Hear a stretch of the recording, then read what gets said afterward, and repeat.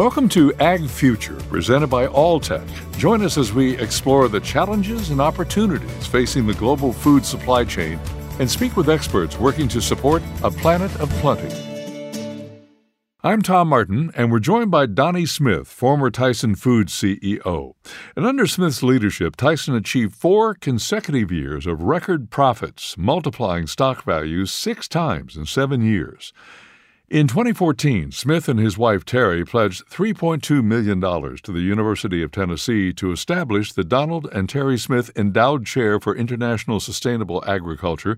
And then in 2018, the Smiths funded the Smith Center for International Sustainable Agriculture at the University of Tennessee Institute of Agriculture. So we're going to focus on what's keeping Donnie Smith busy these days. And you'll soon hear why it's a fitting conclusion to our Purpose-Driven Business series. Greetings, Donnie Smith. Hey, thanks, Tom. It's good to be with you today. And talk about purpose-driven, that would seem to describe your current work around sustainable agriculture in countries on the African continent. And I've heard you speak about this, and it's very clear that you have a genuine, deeply felt passion for this work. What drives that passion, and what has drawn you to Africa? Honestly, Tom, I can't ever remember not being fascinated with the African continent. And then later, in my career at Tyson, let's focus in around, about 2010 or so. I think God just laid a burden on my heart and said, I've trained you in poultry production, logistics, you name it. And, it's time for you to take what you've learned through this, at that point, 20-something year career at Tyson, and go employ that somewhere on the African continent. And so there's just been a passion in my heart for the African farmer and helping them to try to compete on the world stage and get past subsistence farming and actually make farming a commercial endeavor like it is, here in the U.S. and in other developed worlds. Well, Donnie, Africa accounts for a significant proportion of the world population growth that's expected in the next 30 years or so. How significant, and what are the implications for Africa and for the world, for that matter? I call what you're talking about the grand challenge. Between now and 2050. So if you're a young person just entering the workplace, listening to this podcast, in your working career, we will add about 2 billion people into the population, and about 1 billion of those will inhabit the continent of Africa. So, the continent of Africa is somewhere around short billion today. And so the population there is going to double. Now, the interesting part of the challenge is because, incomes will improve and urbanization will happen and several other, socioeconomic events, we're going to need to produce about twice as much food as we're producing today while restoring the resource use to make that food.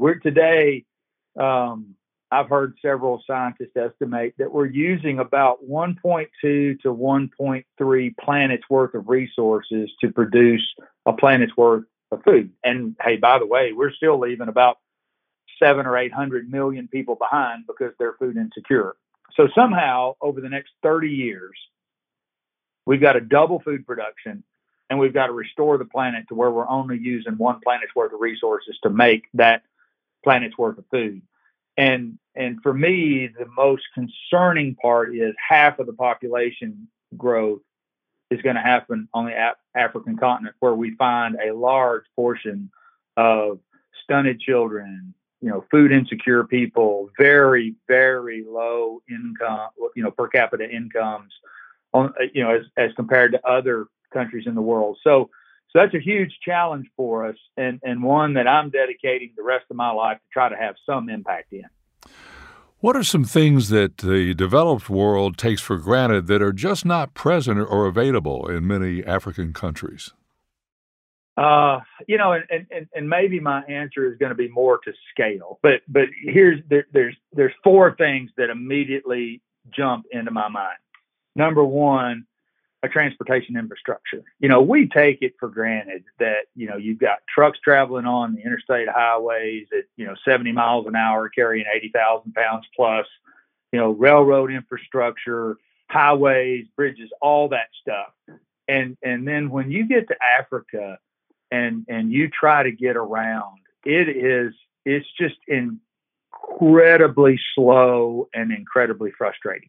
The electrical grid and the energy infrastructure, you know, it's not that it's non-existent, but, you know, we in the developed world, we never worry about when we flip on the switch, it's like 99.9% chance the lights are going to come on.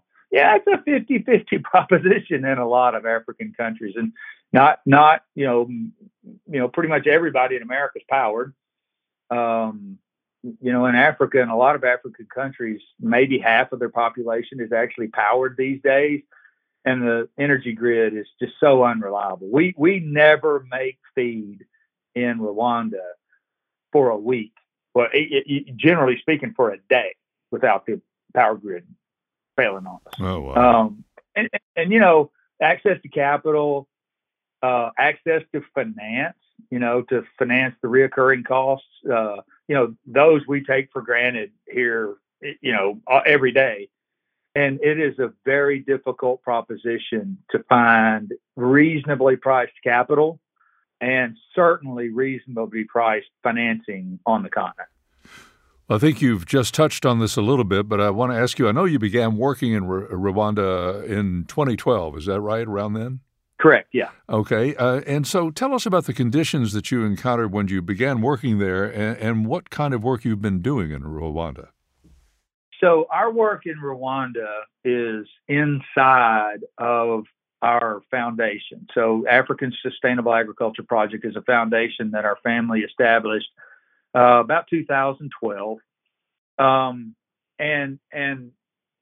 so the work we do is primarily focused on the poultry value chain, but not exclusively. You know, what we try to do at ASAP, we believe the only sustainable form of agriculture is commerce, right? If you can't make a business out of it and make a living doing it, then it's constantly going to require a gift from somebody. And, you know, we've I don't know how many billions or maybe even trillions of dollars have been given to the African continent over the last 30 or 40 years. But I can tell you that many of the important metrics haven't moved much. So my belief is that donations aren't the answer. What Africa needs is direct foreign investment. It needs economic development. It needs capacity building, skills training, that sort of thing. And that's what ASAP is all about.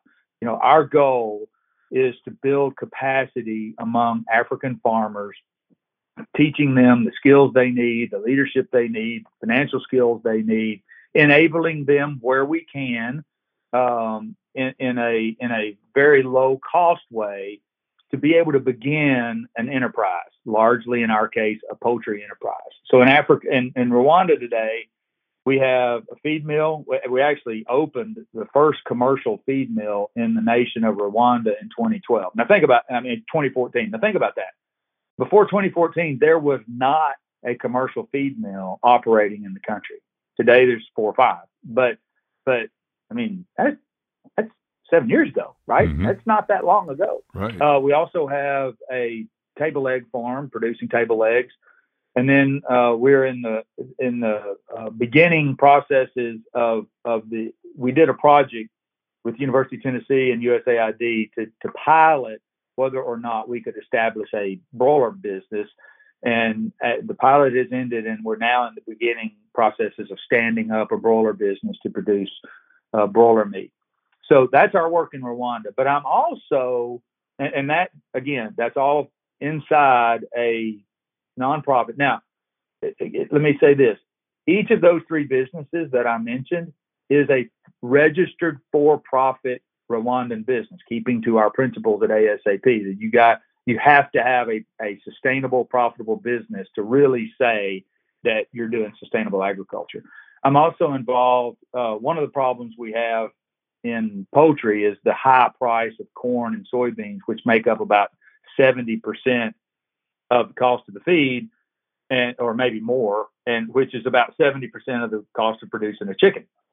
And so, understanding that, I'm involved in a farm services business that is working on seed reproduction, finding more efficient ways to do sustainable conservation agriculture at scale, which we think is a key to being able to get the input prices low enough to be able to grow animal source foods, chickens, you name it, at a price that's affordable for a large portion of the population, like we enjoy here in America today.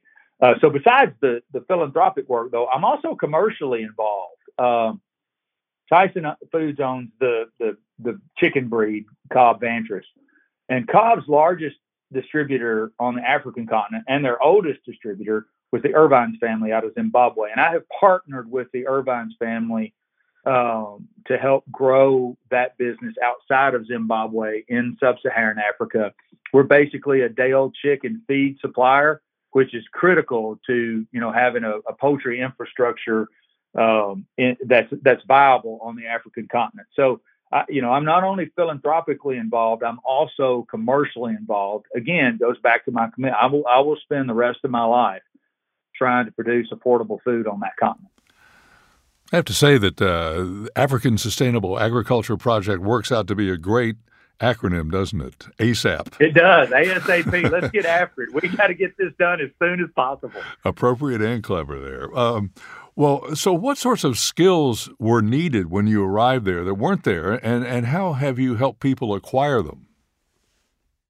So poultry, before we arrived, there was a general idea or mindset that you could not raise modern genetics successfully on the African continent. Too much disease. You needed to, have the ancient breeds and what I would call yard birds or yard chickens.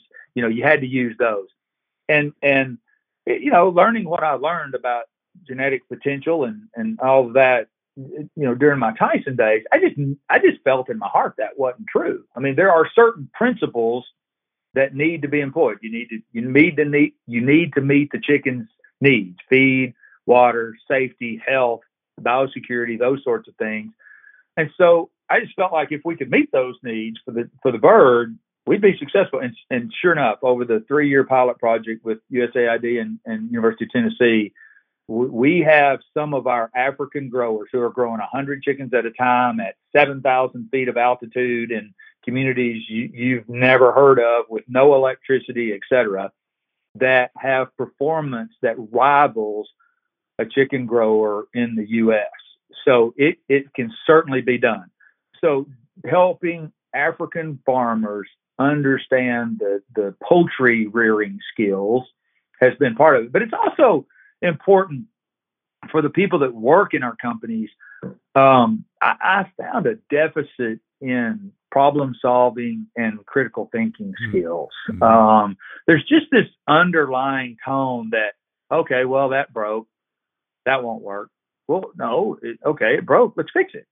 I don't have any tools to fix. Sure you do. There's something around here we can use to fix that. And so we have spent a good bit of time helping the folks that work for us understand that things are going to happen, but when they happen, that's when it takes our ingenuity to figure out an answer to whatever problem we're facing, and to do that, fairly quickly. So working with our team on, and by the way, our growers, our farmers, on critical thinking and problem solving skills has been very important. Of course, if you've got an American owner, we've helped them with English. That's an important skill, because English is kind of a universal language around the world, and they are taught English in the school system, but they don't get to use it a lot. And some of the finer points of using the English language, we try, so we do English training as well. That's just a small sample, but one of the main things that I think beyond, technical skills, is we're trying to help develop leadership skills. Um, how do you get the most out of people? How do you problem solve and create opportunities for people? How do you get a group of people to stay engaged and to do the right things at the right time? Kindliness is a huge issue on the continent, and so we learned some lessons from our friends at Foundations for Farming, and they have a system that they use, and you do things on time, at standard, and with joy, and so without waste. And so if you take those four principles and you get things done on time, you get things done efficiently, you do them at a high quality, at a standard, and then with joy. That is an amazing tool set to use to help a group of people understand how to influence people beyond their direct span of control. That is a really tough and ingrained trait to transform, isn't it? To go from can't do to can do. How do you persuade or influence people who've been under that kind of mindset for generations to change? Yeah. Well, I learned from some early mistakes. I was way too quick to bail my team out and just send more money. And over the last year and a half, I figured out that my heart to help was becoming an enabler of bad behavior. This will sound a little rough, but the end result is really important, and it's practically a parenting skill. When our children are doing something that we don't want them to do, we correct them and we instruct them in the right way to do it. And, there are certain consequences if they persist in bad behavior, right? And so what over the last year and a half, that the change that we've made is I've said, look, guys, I have provided you with ample capital to be successful. You guys have made some bad decisions, or you've, let things drop. And then, I and the country manager have to figure out how to fix these things. We're going to change that. And you're going to run, you are a registered Rwandan business, and you're going to run like a registered Rwandan business. And if you run out of money, then you're going to fold up shop and be bankrupt. And that sounds harsh and rough, but let me tell you what they did. In our feed operation, they cut their costs by 50%. Wow. Their operating costs, because they knew if they didn't, they weren't going to have jobs. And now our feed mill is profitable. Our egg farm is profitable. We have a light at the end of the tunnel so that our little broiler business is going to be profitable. And it all came when I quit enabling bad behavior. And so, creating an atmosphere of reality where we really are a business. And, as a feed manufacturer, for example, lots of people that go out of business because they don't run good operations. Well, you could join them if you don't change. Now, for you, we have access to expertise at Tyson. You have expertise to a Fortune 100 CEO. You have every resource that anybody in an agricultural business in Rwanda would want that you can tap into. But you know what? It's your business, and you have to run it. And I tell you, I love them, but I was hurting them by not providing that commercial, entrepreneurial environment where you have to make it or you go do something else. And it has been a significant change in the culture communications was terrible. There was a passive, communication style where, this is broke, but I'm not going to say anything about it. But if they ask me about it, I'll tell them it's broke. Well, that's not the way to run a business. If something breaks, you tell everybody, and how can we fix this? I need your help. This has to be fixed, et cetera, et cetera. And our team has made the jump from this passive, incommunicative, I'm just here to, earn a buck, to no, I own this business. And in order for us to be successful, I have to communicate with my team members, and I have to be part of the solution, not just a noticer of problems. And I tell you, it is so fulfilling to see them be successful. And you know what? They know they've changed, and they know that the cultural change has been a part, and a big part, of their switch to profitability, which gives them some financial security for the future. It's been awesome. It sounds to me, Donnie, as though what you have brought to the people of Rwanda, those that you've worked with, is a larger sense of purpose than just earning a buck. Oh, definitely. Yeah. We talk all the time about, let's take our little broiler business. So what I do, ASAP provides basically a zero interest loan for about 3 years to build the coop and give them equipment. And then every batch of chickens, they pay back roughly 1/15 of the cost of that coop. But after they buy it, it's theirs. And they have a capital investment on their farm that frankly could be leveraged, right? And they could get a loan based on that, et cetera. And so it provides them kind of a network opportunity that they didn't have before. But then what has happened is, listen, the growers we work with are desperately poor. Our average household size is about 5. Our average household income is about 85 cents a day. Now let that sink in. 85 cents a day household income for a family of 5. These are desperately poor people. Now, when we bring chickens to them, then they are able to double and sometimes triple, and in a few occasions quadruple their income. And you go, okay, well, great. They went from 85 to $1.90. Whoa. Yeah, that's true financially and factually. But what if somebody doubled your income? Right? That's a big deal. And so, what they do is, and we help them a little bit, but they get this instinctively. The first thing they do is pay school fees and get their kids in school. The second thing they do is they buy their insurance. And the third thing they do is they always start another source of income.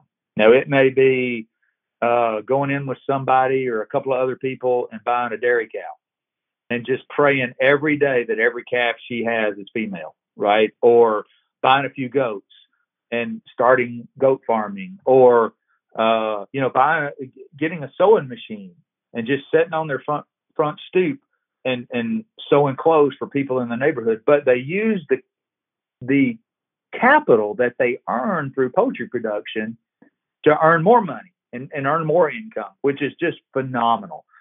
And so I kind of going back to your question, I say that to say this, what we're doing is in essence providing economic development through agriculture, and that can change the country, and we hope it does, right? And that's our whole approach. Is there's an old saying, you can give a man a fish and feed him for a day, or teach a man to fish and feed him for a lifetime.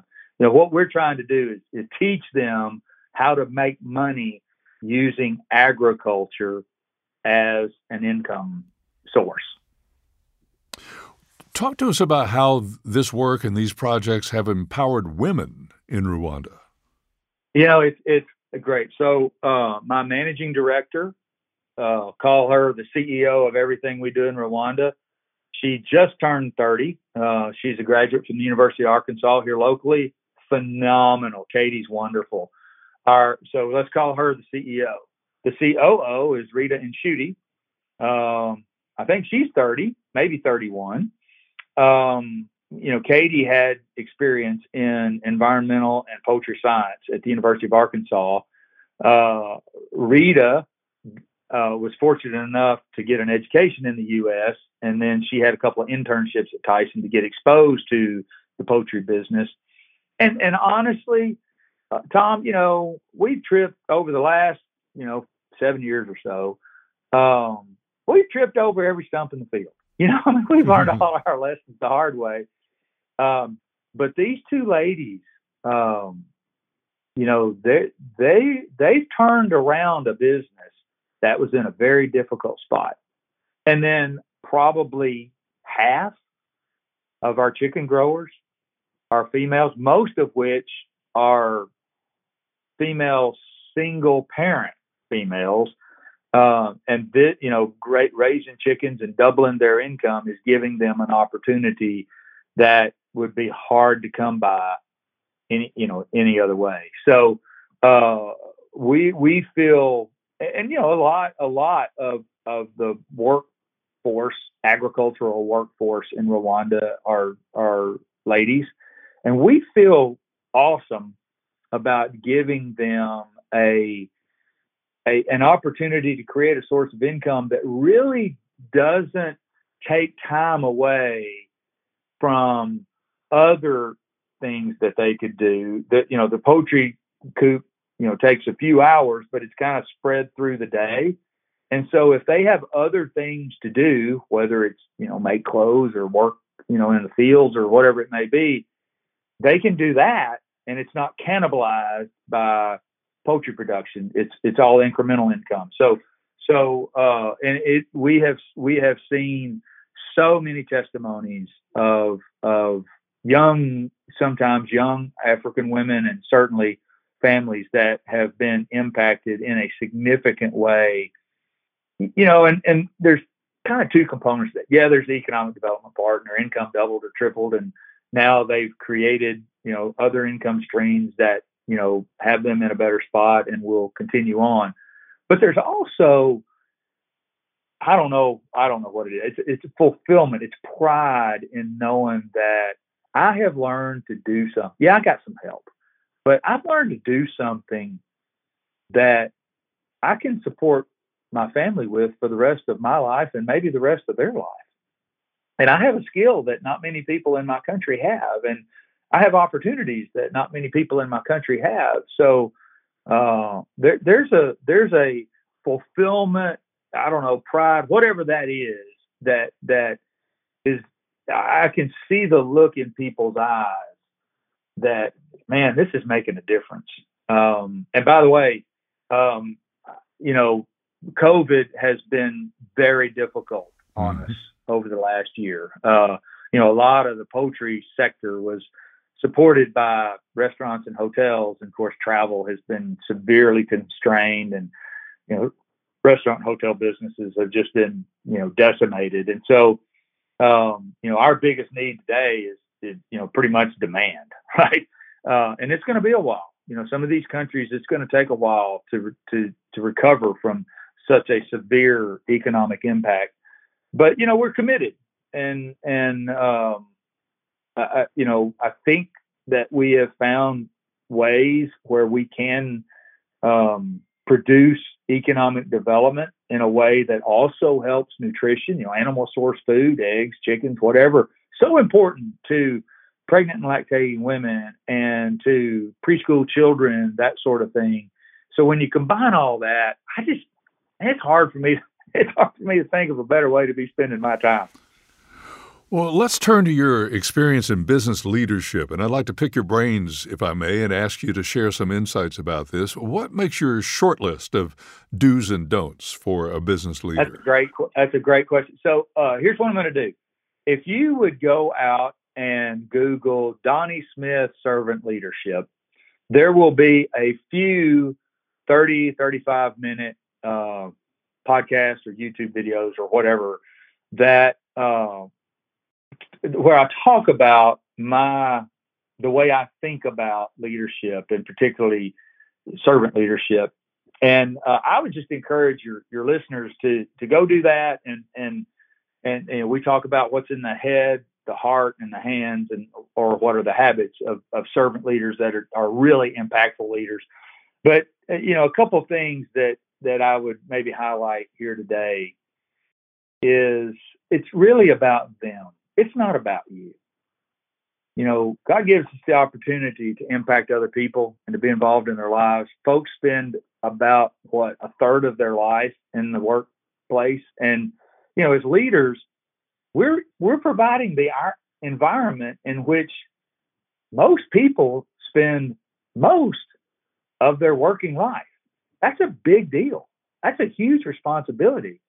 And so it's incumbent on us to make that environment engaging, encouraging, to develop the people and give them, let's call that empowering, giving them the skills and that they need to be able to do everything that they have the potential to do. And there's a lot that goes into doing that. And that's a little bit about what I try to crack open in that video.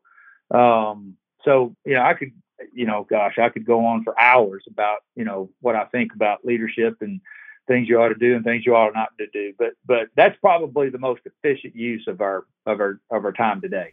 Well, Donnie, you could be comfortably retired, digging your toes into some nice, warm, sandy beach someplace. What drives you to instead put your all into this work?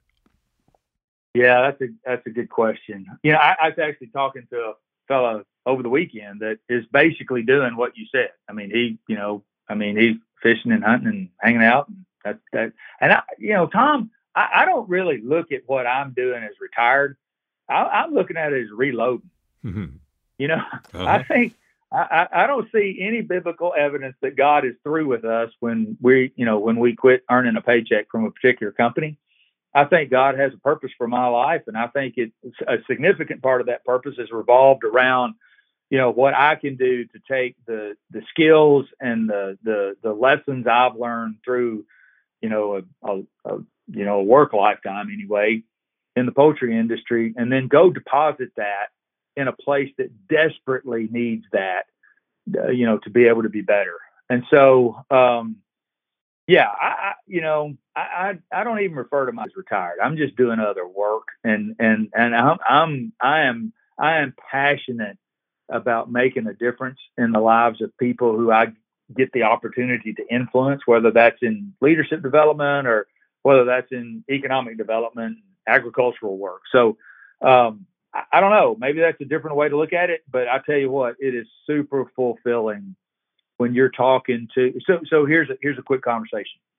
So I talked to one of our young growers, and I asked her, I said, so, you made 40,000 francs a month growing chicken. What'd you do with the money? And she said, well, we had over the 7 or 8 years that we had been been married, we had saved up about that much money. And so we put that money. So think about it. In 6 weeks, they had earned as much money as they had saved in 6 or 8 years. Okay. So let that sink in for a second. Mm-hmm. And then what they did is they went and bought a pregnant cow, and they took care of the cow. The cow had a calf. Thank God it was a female calf. And so what they did is they took that to her sister, and her sister takes care of the calf. They bring the cow back to their house. Now they've got milk. The country will go out and artificially inseminate it themselves. So, now they've got another pregnant cow, and praying every day that it's a female so they can continue to build their little herd. And they've improved their nutritional outcomes. They've improved their economic outcomes. And it's just so rewarding to know that Frazine, and we don't even talk the same language, but Frazine and her family will never be the same because God told me to take my chicken skills to Africa. Tom, that's pretty cool. That's a great way to spend your life. I would say so. Well, Now that you've experienced it for a while, what's your counsel to others who are getting close to retirement? I mean, we have this kind of mindset, don't we, where we hit a certain age and boom, you're retired. But it sounds like we're knocking down those walls quite a bit these days. Wouldn't you agree? Boy, I sure hope so. God and your companies or companies over time have invested, thousands and thousands of dollars in teaching you skills and whether leadership skills or particular skills.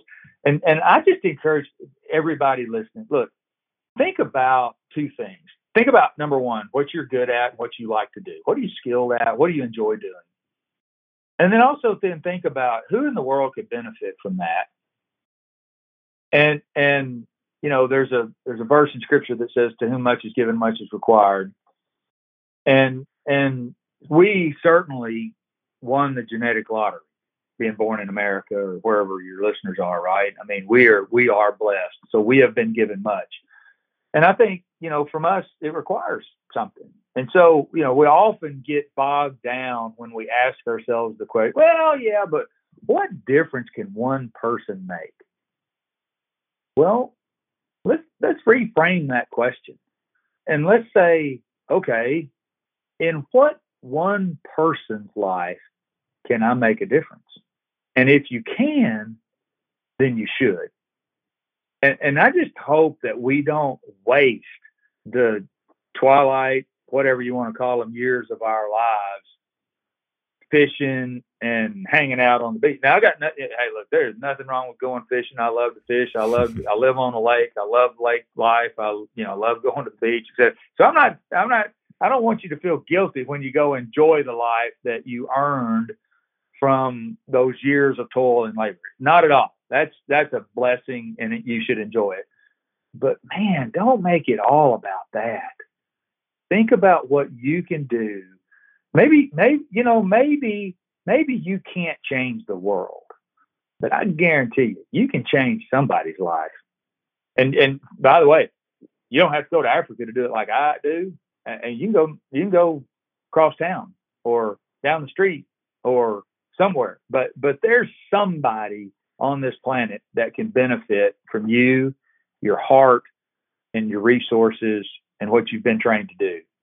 And I just don't want you to waste that, because, man, the world needs folks that will jump in with both feet and say, I don't know how much difference I can make, but I'm going to make a difference to somebody. So y'all move over and let me in. That's Donnie Smith, former Tyson Foods CEO and supposedly retired, but actually as busy as ever, making good things happen for people and economies in Africa. Thanks so much, Donnie. We appreciate it. Thanks a lot. I've enjoyed it. And that concludes our series on purpose-driven business. I'm Tom Martin. This has been Ag Future, presented by Alltech. Thank you for joining us. Be sure to subscribe to Ag Future wherever you listen to podcasts.